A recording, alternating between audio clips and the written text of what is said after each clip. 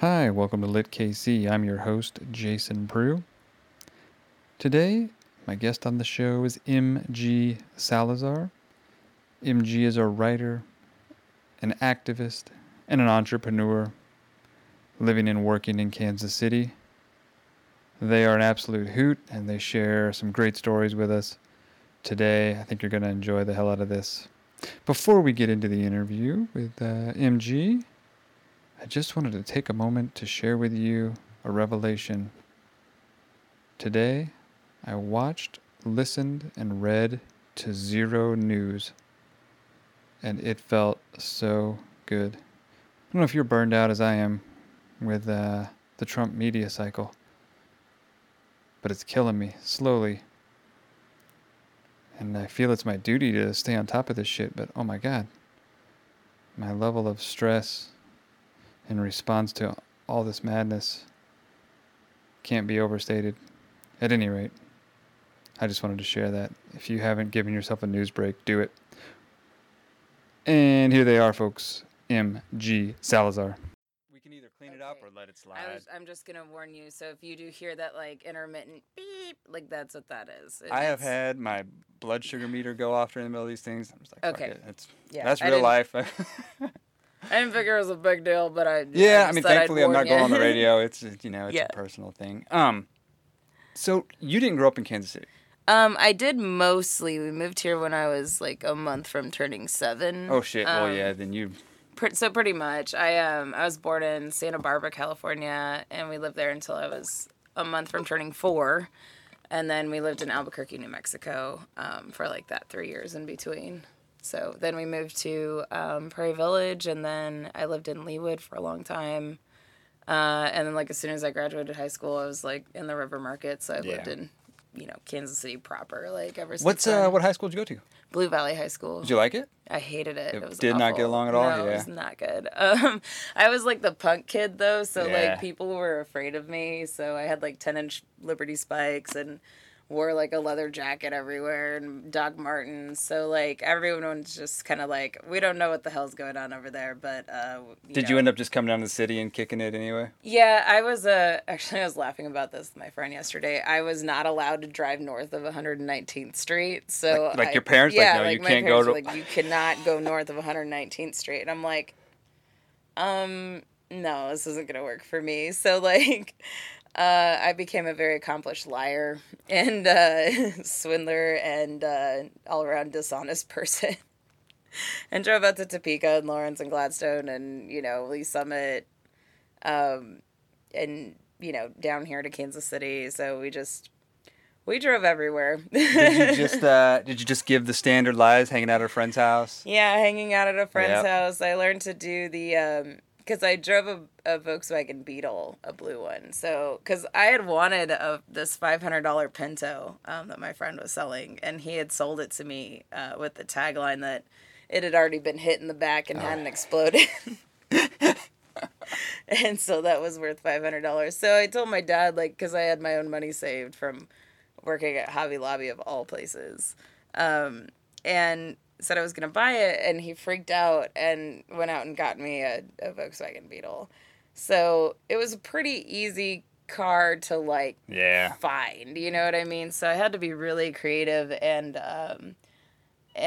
so I went to a lot of people's dad's houses that of divorced parents where they would, like, live with their mom most of the time. It's like, oh, so-and-so's at their dad's house, I'm just going to run out there. Oh, shit.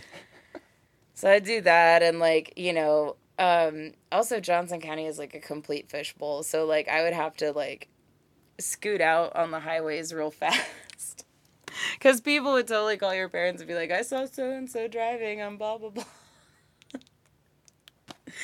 It was amazing. Were you going to shows? Just going to friends' house in the city? I was going to shows. Yeah. I was going to different people I was dating's houses. Yep. I was going to Lawrence to go book and record shopping, clothes shopping, and Topeka because my friends had a punk house there. Oh, yeah. So, I was coming down to the city to go to El Torreon and River Market and hang out by the river. And the Torreon Club used to be something else. Oh my God, yeah, it was like the most amazing thing in my teenagerhood. Were you before or after Daily Grind? Or did you catch the tail end of it maybe? I probably was after that. Yeah. Yeah. I started going to El Torreon in like 2000. Okay. Yep. Yeah, I think it was like around 2000 because that's when I would have gotten a car. Yeah. So yeah, 2000, like 2003 when Brian stopped running the club Yeah. the way it was. So it was like the saddest day ever.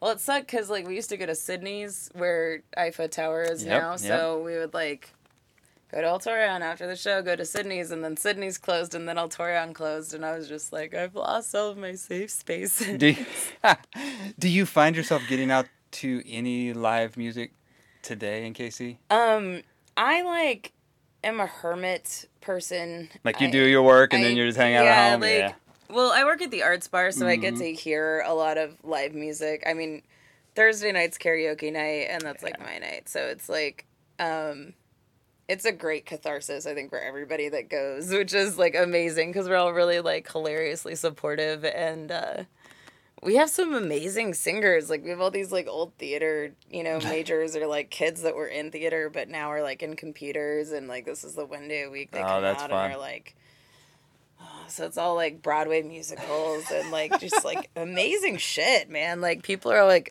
karaoke, and I'm like, pfft. I don't know. I think that shit is fun regardless of what. So even if you have nobody singing good, it's just a blast. Yeah, like one of my favorite, Ben Summers, taco celebrity. He's eaten more tacos than anyone at Rico's Taco Soupe on the Boulevard. He literally, if you go there, his pictures shit on the wall. Up there like 3 fucking times, man. He has T-shirts. Like he's a champion of tacos. That is hilarious. And he screams Miley Cyrus songs most of the time, and it's amazing. It's just the most fun thing like ever. Like he just gets up and is like, and he's also like 6'6", bald with a huge red beard and like just very imposing guy. He's the guy you want to be your bodyguard, or you're like, the Queen's bodyguard. Like I would hire him to be the Queen's bodyguard. But he just gets up there and is like, I come in like a wrecking ball. It feels good. It's amazing. It feels good to let that, I love especially the songs him. you know and love. Like, I'm just going to let it go. And the people don't care. It's great. It's all part of the game. Everyone's just like, kumbaya and shit in the audience. It's so funny. How long have you been working at the Arts Bar? Oh, God, it'll be 3 years in September. So it's been a minute. Yeah, I started working there like September 5th, I think. It would have been September 3rd because I had my first show there September 10th, which I booked before I got hired. Oh, I'm like, wait a minute, there's some nepotism here. Yeah, I know, right? No, I booked the show before I got hired, and I actually didn't realize that I had booked my own solo show. I thought I had like booked myself as a performer on a show. So when I figured it out that I had 2 hours to myself on stage, I was like, oh my God, what am I going to do? Was that for when your pop book came out? No, this was like way before that. This was when I had just started like going to like open mic and like the Blue Monday thing with the jar of mayonnaise that shall not be named. And so... Yeah, I at the time had just written a bunch of music, and so I sang a bunch of songs and read a bunch of poetry, and somehow entertained people for 2 hours. And then they all stayed for karaoke, and then they all kept coming back ever since, so it's been 3 years of that. It was really just amazing how organically that all worked out. And Jeanette and I have the same birthday, which is hilarious. She's actually the second manager I've had that we have the same birthday. So, so we found that out immediately when I interviewed, and we just, like, I had never met her before we interviewed. Had you been around and seen her do her thing at all? I hadn't really, like, I had, like, heard of her, but I hadn't, like, seen her yet at, like, an open mic, and, like, she didn't really go to Blue Mondays, so I wasn't really, like, aware quite yet, but she, like, gave me one of her books really early on, and I was just like, oh, yeah, I'm down. Like, whatever you're doing, I'm down. So yeah, I bought that ticket and took that ride, and it's been pretty good. Talk to me a little bit about that place, because there's something, as, I know Jeanette well, I know some of the other shit that goes on there, but for the most part, it's there's a bit of magic that happens at Yeah, that spot. it's a unique place. It really is. I think a lot of it has to do with the staff doesn't really put up with any shit. Yeah. I certainly don't put up with any shit. I've broken a golf club over the bar at someone. Like, I don't fuck around. Like, you follow my rules or you leave my bar. So I think that really cuts down on like the incidences of people feeling uncomfortable or feeling accosted or like my friends know or like any of my patrons know, like if anyone's ever fucking with them, like they come and they find me and I go and I take care of the problem immediately, and there's no questions asked. There's no, like, if you want to cause a scene, you can cause a fucking scene, but I'm gonna win. And that's just the end of the story. Like, either I will kill you or, you know, you will leave You're quietly. gonna get out and shut up. You will get out. I will drag your body outside. I don't care. Like, you know, so especially since our clientele is mostly queer, Yeah. young, like, artists, and, you know, we're sensitive people. A lot of artists are very sensitive people. That's why we're fucking artists. So, going into a normal bar environment for a lot of people is just super overwhelming. And, like, you know, you're not going to find people there that are interested in talking about the stuff that you want to talk about. Like, you're not going to go to, well, I was going to say Buzzard, but, like, you're not going to go to Power and Light District to have a philosophical conversation. Well, you add alcohol to that mix, Yeah. and shit does take weird turns. Yeah. And I don't see that at Arts Bar. Maybe I know it happens because you just mentioned Yeah, it. it happens. Shit happens. But for but the we take most care part, of it. yeah, it's a space where people that know, Yeah. they're gonna take care of us. Yeah. And so I think, like, since we have that reputation, like, I think it really discourages the wrong kind of people from coming in. And, like, you know, I've chased an old man down the street with a police baton. Like, I don't give a fuck. Like, everyone sees what happens. So, like, when that shit does happen, they know that I'm going to be immediately on it. Which is cool. Like, I've leapt over the bar before. Like, I don't care. Like, I will be on it immediately. Because I hate it when people think that they are entitled to make everyone else feel uncomfortable. And I especially hate that when it's towards marginalized people. And I don't deal with being mad for very long because I just take care of it. Yeah. I'm like, you are angering me and I'm removing you from this situation. Like, nobody wants your Yeah. bullshit. No.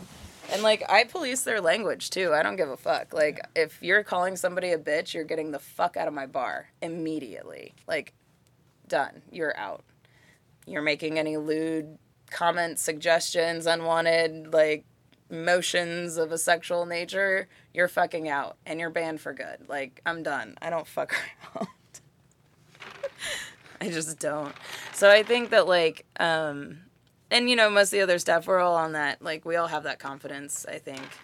And it's funny when somebody first starts and they don't quite have that confidence yet. And so, like, you kind of have to be like, no, this is where, like, This is you know. why we have to do this. Yeah, like, and all the anger and, like, rage that you have towards people that have, like, oppressed you, that's what you use when you talk to these Well, people, yeah, because that is what that person is. But you're in the position of power now. Yeah. Because you have the, you know, we have, like, right of attorney or whatever to throw whoever the fuck out of the bar that we want to, and if they don't get out of the bar, we call the police and say this person won't leave our bar. And until you leave the bar, I can use physical force against you to do whatever the fuck I can to get you out of the bar. Well, that's a pretty fucked up reversal. Yeah. Right? For someone who's not used to not having that power. Yeah. And never having been in a space where they don't have that. Yeah, yeah. So it's like, so yeah, like Zofia, for instance, I don't know if you know Zofia, but, like, at first, when she first started working there, she was very hesitant to throw people out or even, like, kind of say anything, like, if she saw people doing stuff, and I'm like, no, dude, you're the fucking boss here, like, you know, as far as they're concerned, you're the god of Arts Bar. And I said that to one little shit who tried to order a beer when he was 20 years old. He handed me his ID, like, I'm not gonna check the date. I'm like, you're 20, you need to get out of the bar. Who the fuck do you think you are? As far as you're concerned, I'm the god of this bar. Get out! So, yeah, like, so seeing her, like, really step up and, like, get that confidence, like, I've seen her, like, now, like, throw people out where she is just, like, she went and just, like, marched this person down the stairs. and like had them by the She back went of their upstairs, shirt took their asses downstairs. and took them outside and like yelled the whole way like their list of sins. And she like opens the door, like flings it open, like throws them out. She's like, never fucking come back. And then she turns around and is like, let that be a lesson to all of you. Did a deep breath. All right. It was amazing. Back to normal. That's funny. It was the coolest thing I've ever seen. And I was just like tears streaming down my face. Like, I was so proud. Like, Yeah, it is. Like, my baby's all grown up. I know. I was like, I taught you good. I did a good thing for you. And so, yeah, it's a So you mentioned odd that place, but right before you started really working there, you were starting to do a performance around town. yeah, I actually a long time ago was in like the active round of the Latino Writers Collective. Yep. I'm still in the collective, but in more of like I went off in a different direction with La Resistencia. I used to read at universities all the time, and like we went out to like Pitt State and like read everywhere in town and like libraries. I used to work at the library too. So has writing and performing been something you've done? Yeah, actually, my mom found a diary of mine. I was like,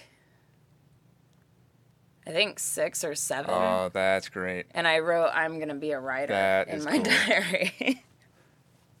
And so, yeah, it's like I started reading when I was like 2. Like, I was like kind of young. And like, my parents would read to me like every night though. And my best friend at the time's dad was Greek. And so he would read to us in Greek. And like, you know, he taught us like, you know, some Greek. And I remember being upset because my parents couldn't read me the book that he gave me when I moved away because it's in fucking Greek. So,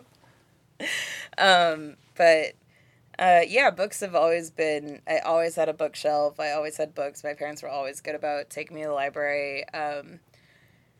They used to complain endlessly about how much I read because it was like at the dinner table, you know, Yeah, never put it down, everywhere. yeah. Like I just was nonstop, just head in a book. What did it do for you? Everything, like literally I everything. mean, because this was before punk. This was before you Yeah. know, had to go off and do your own thing. I mean, Yeah. what was it doing for you that young? Well, when we first moved here, it was like super alienating Yeah. because like I spoke with a New Mexican accent. I don't now, but it's because I used to like, because I asked my parents like, you know, how do people speak here? Because everyone tells me I have an accent and doesn't believe me that I was born in this country. So Oh shit, really? yeah, they were like, what country are you from? California. That's in the United States. Yep, fucking I know. Okay, good job. And so they were like, well, watch the news. So I used to watch the news every night from like age almost 7 on to imitate the speech pattern. And so like whenever I take those like stupid online quizzes, it's like, you have the, you know, Connecticut blah blah blah accent or whatever they call it, newscaster speak. And That's right. They call that the East Coast Ivy, whatever. like, which is hilarious because now I sound so white that my friends always make me be their fake landlord, that when the new people call, they want them to call me because I'm like, this is Monique with Ellis Real Estate Services. Yes, calling in regards to so-and-so? Well, yes, of course. Certainly. One moment. So white. Like, Yeah. oh my God. Like, I just... ugh. So, it's, yeah, it's just funny. But, it was really, like, traumatizing moving here. And I didn't have any friends. So it was, like, I just read books all the Yeah. time. All the time. Read books, wrote stories, like... Well, what I find is that you have that window, and if that becomes your way to do anything, like, you never lose it. My son's got the same thing, and it Yeah. wasn't. It was just we turned him on to reading, Mhm. and now everywhere books, Yeah. books. And Yeah. there's that window. I think because our daughter doesn't really have that. Uh-huh. She likes reading, but she didn't have that. Like, I'm gonna jump in this age, and have a book everywhere. Yeah. So I just find it interesting as to what it is that triggers that. Right, in it's like people. what makes you do that. Yeah. I just loved them. Like I just love everything about books. I love the way they feel, I love the way they smell. I love like the romance of them. Like I can't read the Kindle things, or reading on the iPad. I can do it, but it doesn't feel the same. I hate it. Like, it's just information processing. There's no yeah, joy. I'll read in nonfiction, That's scholarly it. I will read academic scholarly journals, things. It's history. It is news. I'll read that. But if I'm reading a story, I want to hug the story with my hands. So I don't know how it's tactile. yeah, it's absolutely is. It's kinesthetic and tactile, and you can go back, and there's also the thrill of the hunt too when you're looking for something. Tracking it down or tracking down what you need without the search function. Yeah. There's all sorts of things that are special about books in and of themselves. I'm that person that goes to the library to use the microfiche machine because do you I love think it about so that much. when you write at all? I do. Like actually, how? Because I know your first book. My first book had a lot of It was a old book, stuff, and it meant to be a book. Yeah. It wasn't. There are a few books in that pop series that were constructed. Most were collections. Right. Yeah. But yours was a piece in and of itself that couldn't have worked. Yeah. It's a book. Yeah. I was very adamant that it had a beginning, a middle, and an end, and I was also pretty adamant that it not just be traditional poetry, which is why I added in the museum descriptions, because I think museum descriptions can be the most beautiful thing in the world, or they can be absolutely fucking hideous. You know what I mean? So it just kind of depends on who's writing them, and as a collector of things, obviously, and I have my small collection of things that is I've carried with me forever and will probably carry with me forever. These pieces being 3 of them. I totally lost my train of thought. We were talking about the making of the book. Right. And why it had to be the way it was. So, yeah. So that's why, I included that, because of the poetry of that. And I also I wanted it to feel like you were watching a black and white movie that had been, hand-tinted. So that was, my aesthetic, going for what you should, feel like you're reading it in. Maybe that's going way too in depth with it, but that's what I thought. I wanted it to be you were watching a vintage film that was haunted. See, that's not too in depth. You should put that much thought into the thing you're making. Yeah. I mean, that's appreciated, and I don't know, as a reader, that's the stuff that if that tone and that sense comes across, I'm like, holy shit. Right. Now I have a whole new thing of how to wrap myself into this. Yeah. That I want in the things that I read, because that's what lasts. Right. Yeah. You read 1 million books a year, but the ones that stick to you are the ones that oh my gosh, there are layers, there are levels. Right. There's a reason to go back to it. Yeah. Yeah, definitely. Yeah, and I think I did that. I think I pulled that off in the first book. I don't feel like I pulled that off in the second book so much, but the second book, though, when you think about it, MG, there was a different reason for that book to exist. Yeah, that was not. That was not for the sake of making something. It was news poems. It was when I think about that time, you went up there, and we're talking about Standing Rock for people that aren't familiar with the MGs. Oh yeah, over in the whole Standing Rock. Yes, that's very important to add. But you were there for a while. About 2 weeks total. Yeah, which is a long time in the scheme of trying to make a living. Yeah, and it's very cold up there. It was, although I was really smart about it, because I went in November and then I went again in January. Yeah. So November actually wasn't that bad. My Pendleton shirt, I had this 1950s Pendleton shirt that I still have. It's wool and fucking amazing. Kept you straight the whole time. Yeah. So good. And then when I went back in January, I was like, okay, it's gonna be negative 20, and it's gonna be cold AF. So being a vintage dealer and having access to a lot of old furs. Who's got the furs? Yeah. And not a lot of whole furs are kept in great shape. I have these, but this is, I probably get, for every fur coat that I get that's beautiful and perfect, I probably have 5 or 6 furs come through the shop. And I sell the damaged ones for cheap, because it's if you want to use them for a costume piece and glue them, it'd be perfect. Yeah. But it's just not a beautiful wear out piece. Yep. You know what I mean? So I had a couple of damaged minks. I had a damaged beaver and a damaged nutria. And what's great about that is that beaver and nutria are both river animals, so their fur is waterproof, which is perfect because when you breathe out water. Water vapor, yeah. And so if you have a fur mask up against your mouth and you're breathing water on it, it's going to freeze. And then your mouth is going to be fucking cold, right? So I made myself this hat out of the beaver fur that had like this like mouth covering, and like I could like see out here, and it was just like... And then I had mink gloves, and I had mink socks, and mink leggings, and like a nutria-covered shirt. And I was like fucking ready, right? And yeah, it wasn't that bad actually.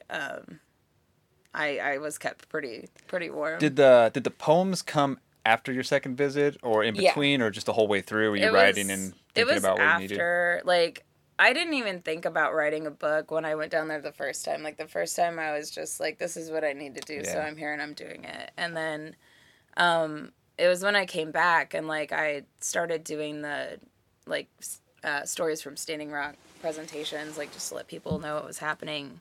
That's when someone was like, you need to write a book. And I was like, yeah, I should write a book.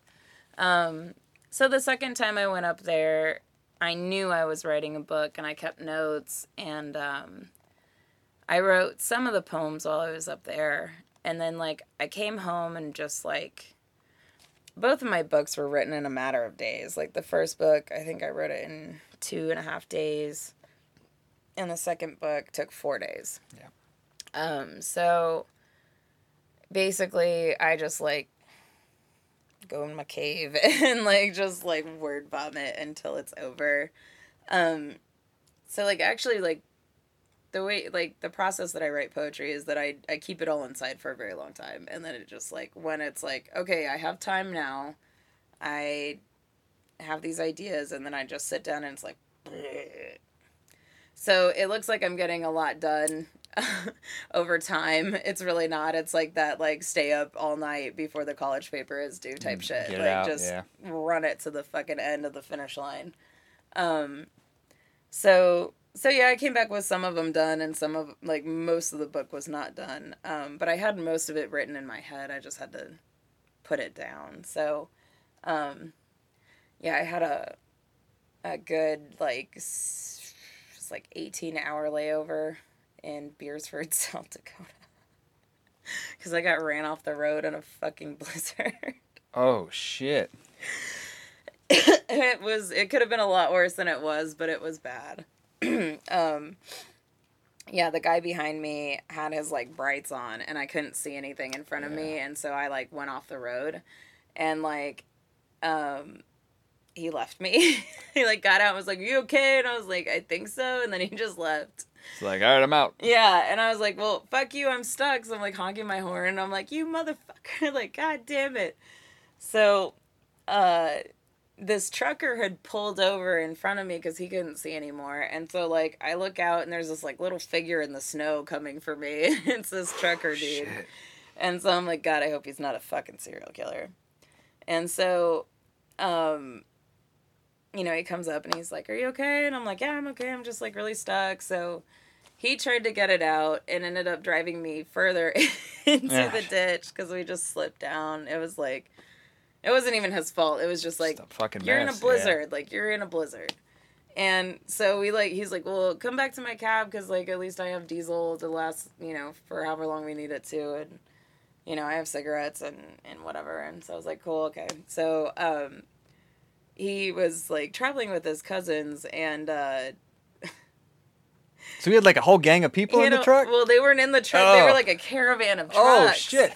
So he had to call and be like, I pulled over because I couldn't fucking see. And so, like, I saw he had his cousin's name saved as Albino Turd. And I was like, this dude's going to be fine.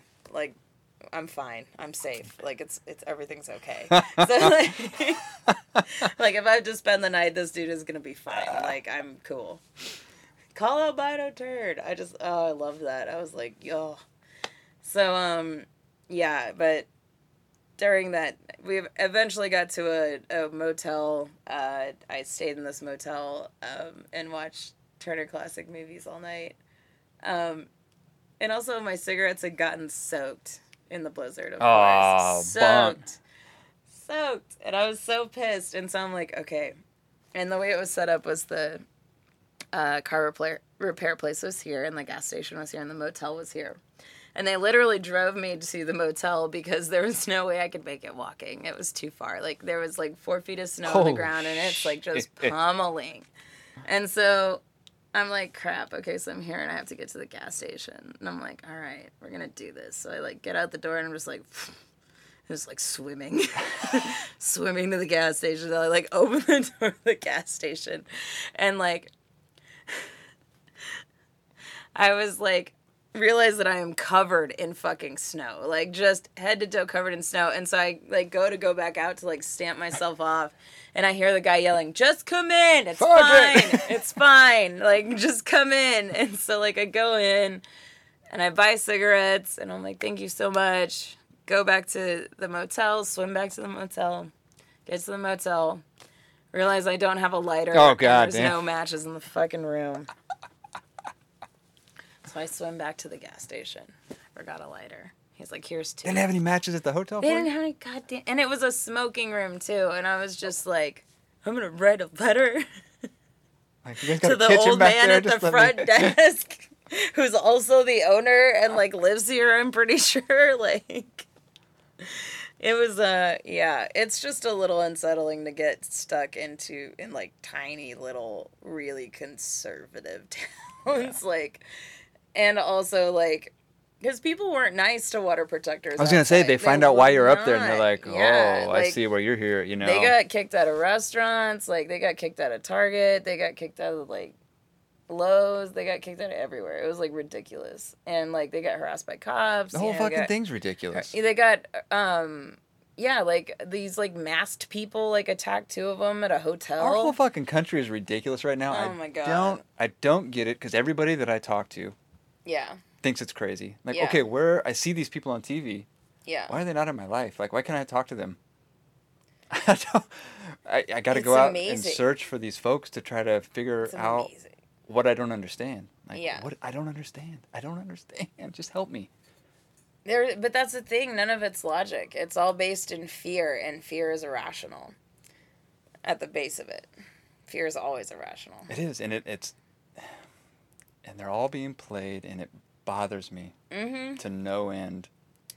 It's, I liken it a lot to religious fervor, because I feel like people in this country and the society have really made too many gods. There's the politician gods. There's the reality TV show gods. There's the movie gods. There's the musician gods. There's, you know, and there are all these people that are literally manufactured to appeal to the dark side of us that we don't act upon. Because if you think about it, like, these people get away with whatever the fuck they want to, right? And it's like, we wish we could be like that. So even if, like, we don't maybe, like, you know, like, everyone has dark thoughts. So it's like, yeah, I really would like to punch someone in the face, but I'm not going to. But then, like, here a celebrity is punching someone in the face, and it's, like, not a big deal. Or beating up their girlfriend, and it's not a big deal. Yeah, and there's no consequence for it. And there's no consequence, and they still make millions of dollars and shit. So it really... I mean, capitalism makes people sadistic, and it's just inherent to the system.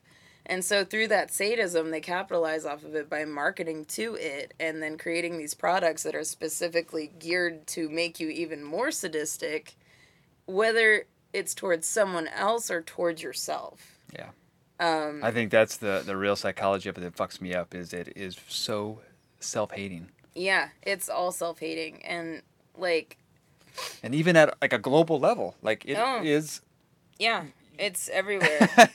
It's not individuals. It's like this hatred is at where you come from. Yeah, it's amazing. And people think that they... Well, the whole thing is that, like, they need to make you hate something so that you'll buy something else so that you can be away from the thing that you hate. So, I have a bunch of zits on my face. I need to go buy this cream of whatever kind so that I can get rid of these zits so that I can then not be, near them. And I'm trained to hate them because I'm told I am bad if I have them and unworthy and unwanted. So that's why I always say, like, self-love is the biggest revolution that you can, like, embark upon. Because I ask you a personal question, and you can say you want to plead the fifth. Oh. Did you do psychedelics growing up? No. Nope. I didn't. I was a really good kid. Yeah. I didn't actually... I smoked my first cigarette when I was 17, but I'd already moved out of the house and, like, was living on my own. I smoked pot that same year. I had 3 hits and had to be carried downstairs in the elevator because I was laughing too hard. Yeah. We were on this roof in my apartment in River Market, and, like, I lost it. Like, you know what I mean? Like, because they were like, oh, most people don't get high their first time. And I was like, could not. No, I couldn't get off the floor. I was in the Captain D's, in the back of a Captain D's, just sitting on the floor looking at the tile. And they're like, what's wrong with you, dude? I'm like, I'm all right. But I'm not moving. I'm not going anywhere. This is my space now. I am happy here. I'll clean up when I come back. I'm just going to sit here for a bit. That's amazing. So they had to carry your ass out, huh? Yeah, they had to carry me into the elevator and throw me downstairs on the couch. And I was like, call the ambulance. I'm having a heart attack. Because my heart was beating really fast. I'm having a heart attack. You're not having a heart attack. Eat these cookies. Okay. And then I tried mushrooms for the first time, like 4 years ago. Yeah. I had a terrible time.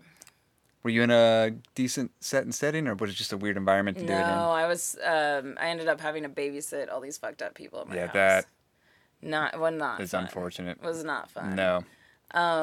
The second time, it's kind of nightmarish, actually. Yeah, I know. And I've only done it a handful of times, like, since then. And the last time I did it, I was dreaming but awake. But every time I closed my eyes, like, they were, like, building cities. I don't know. It was weird. But I was also crying this whole time. So it was a really weird experience. Like, I wasn't upset, but my body was crying, and I couldn't keep my eyes open. And every time my eyes were open, everything was normal. But when I closed them, it was like I was dreaming, but I was awake. Yeah. My eyes were just closed. So it was just like a really weird in-between state. So I was just like, yeah, that's cool.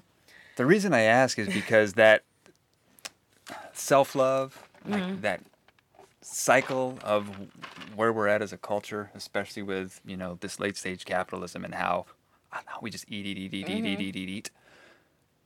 The psychedelic experience done right, like, it really chips away at that, and I think reconnects you to whatever source there is, right? Whatever you want to call it, and I think there's a resurgence of psychedelic culture that's coming back, like, supported by science for whatever that's worth, but at the same time, it gives it the sense of legitimacy that it didn't have when the counterculture came around in the 60s.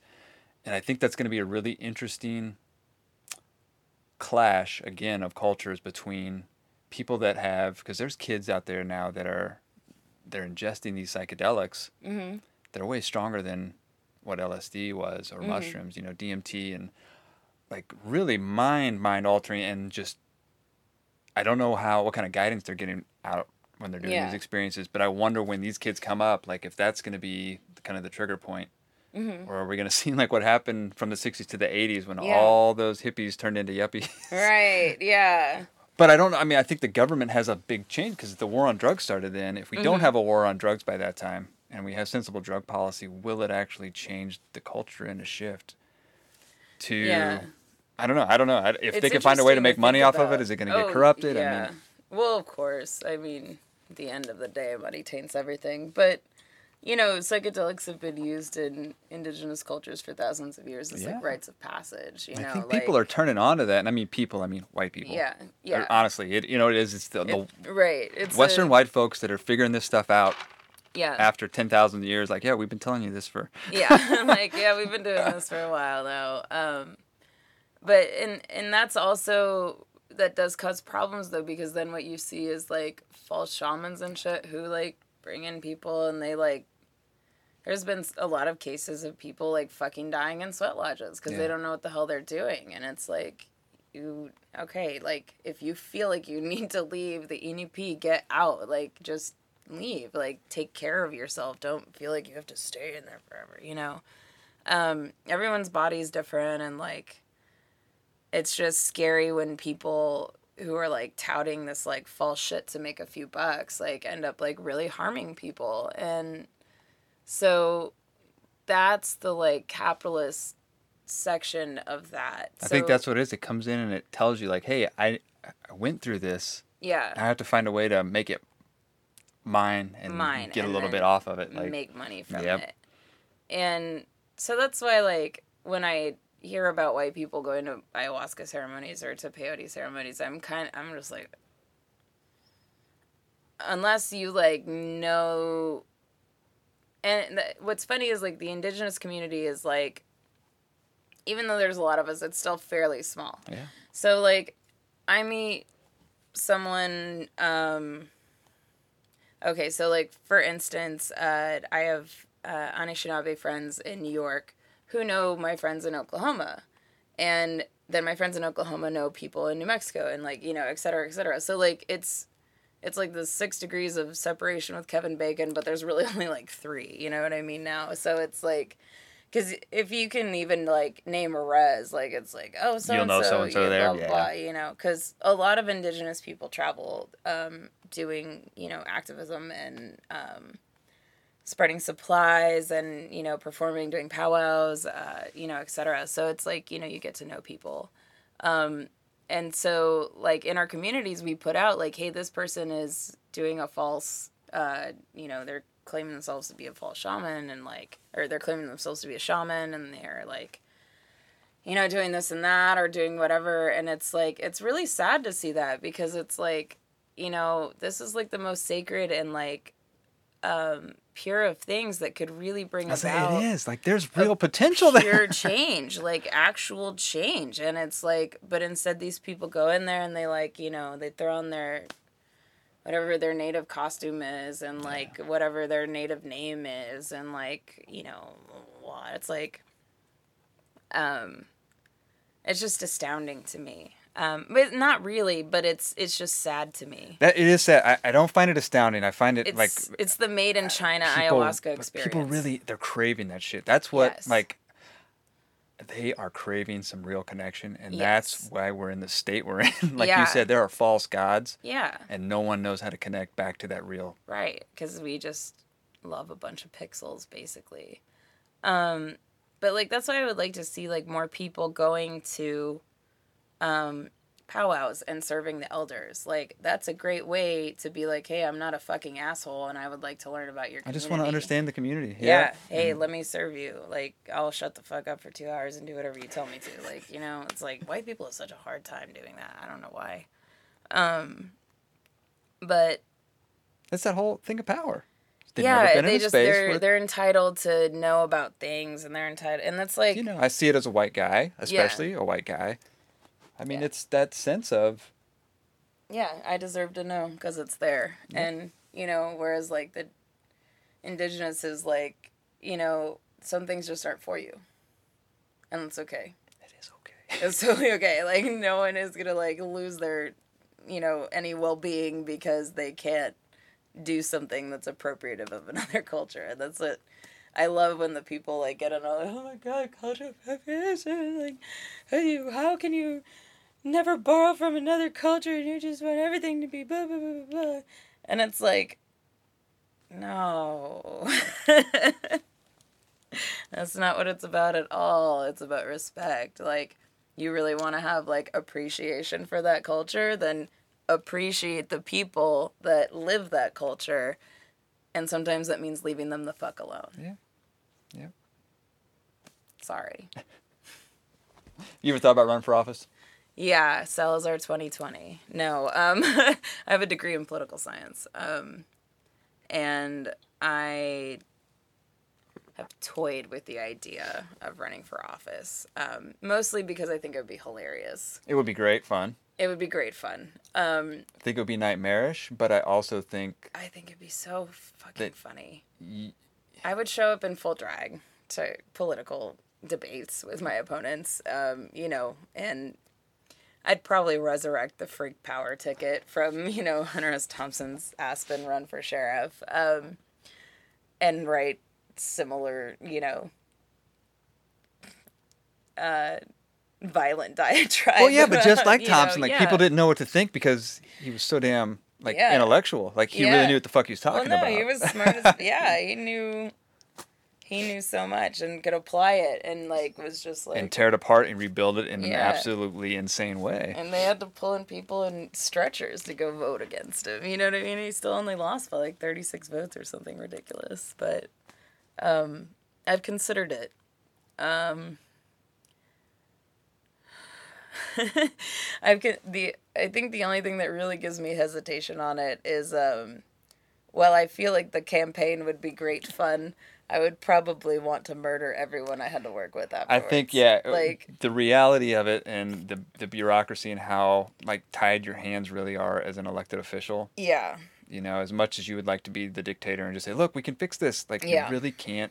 It's a slow boat to move. The system is so old and ingrained, and it's if I did get elected, it would be another chip in the Shawshank Redemption tunnel, but, it's also, it's definitely something I'm considering for the future. It's definitely something I would like to do. I'm not sure at what level. I do think it would be hilarious to be a senator. Sometimes I do things because they just sound good. So I think it would be hilarious to be a senator for a term. Saw a cat. He was down in Georgia. And he just ran for mayor of this small little town. Yeah. Totally bleeding heart liberal. Yeah. But he changed the whole face of that town. Yeah. Because they're like, yeah, we'll give you a shot, Yeah. And he brought immigrants in.